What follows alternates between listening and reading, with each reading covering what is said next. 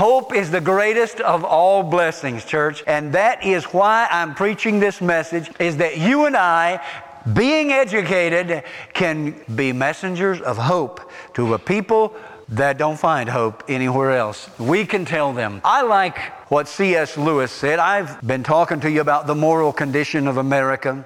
I like what C.S. Lewis said. C.S. Lewis could have well written this for our times. He said, we want, in fact, not so much a father in heaven as a grandfather in heaven. A senile benevolence who, as they say, liked to see young people enjoying themselves, and whose plan for the universe was simply that it might be truly said at the end of each day, a good time was had by all. Well, I want to tell you something. I serve a God who is awesome, who shows up, who visits His people, who has power to deliver. This is my God. And so I turn to 2 Corinthians chapter 4 and verse number 7, and I read these words. But we have this treasure in earthen vessels, that the excellency of the power may be of God and not of us. Treasure in jars of clay. We have this treasure. Can somebody say treasure?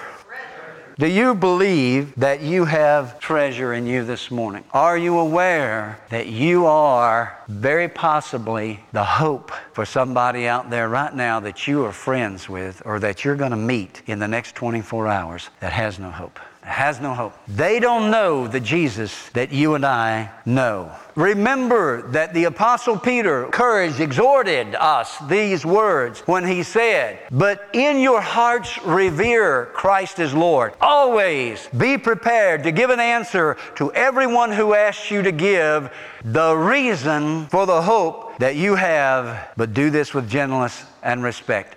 Be ready to give an answer for the hope that lies in you. When somebody looks at you and they see a gleam in your eye, and a smile on your face, and joy, they want to know why. And you give them the answer, and you say, it is simple. It's Jesus. Jesus gives me life.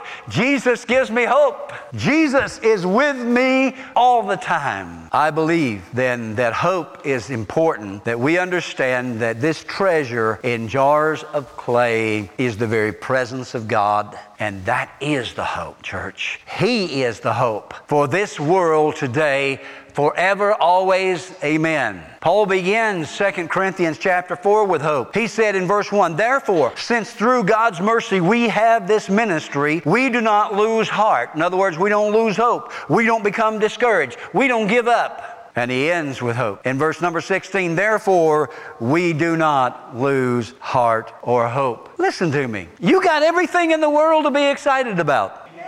I love talking to some people. They say, well, my 401k went south and everything with it, you know. Other people say, all my investments are gone. Well, I understand that, and I sympathize with you, but hold on. Listen, your retirement is not in your 401k. Your retirement is in God. God gave you the ability to earn that money, did He not? Is it not God's money?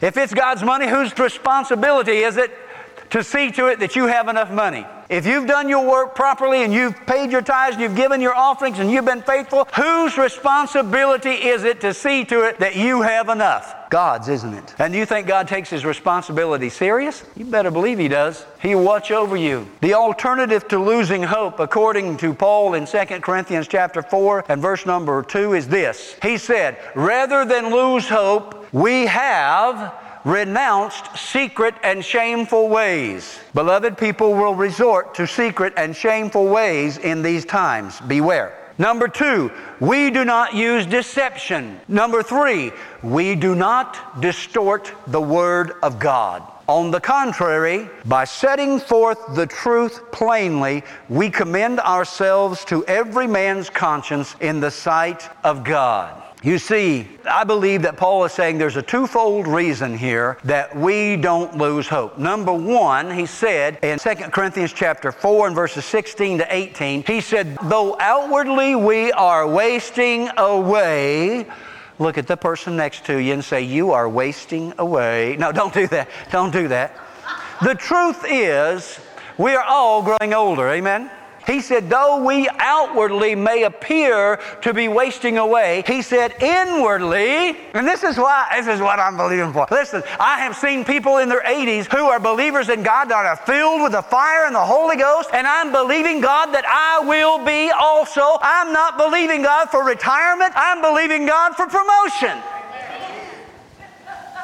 You have what you ask, you have not because you ask not. If you want to believe for cancer, go ahead, ball. Believe for victory. I don't want to believe for senility. I want to believe for keenness of mind. I had Seaward come to my church down in Florida and preach for me. He was 90-some years old, I believe. He could no longer stand. His leg not able to support him for any length of time. He could walk, but he couldn't hardly stand. Old C.M. Ward, we put him a chair up there, and he sat down on that chair. And I thought, I hope the old boy can stay on track.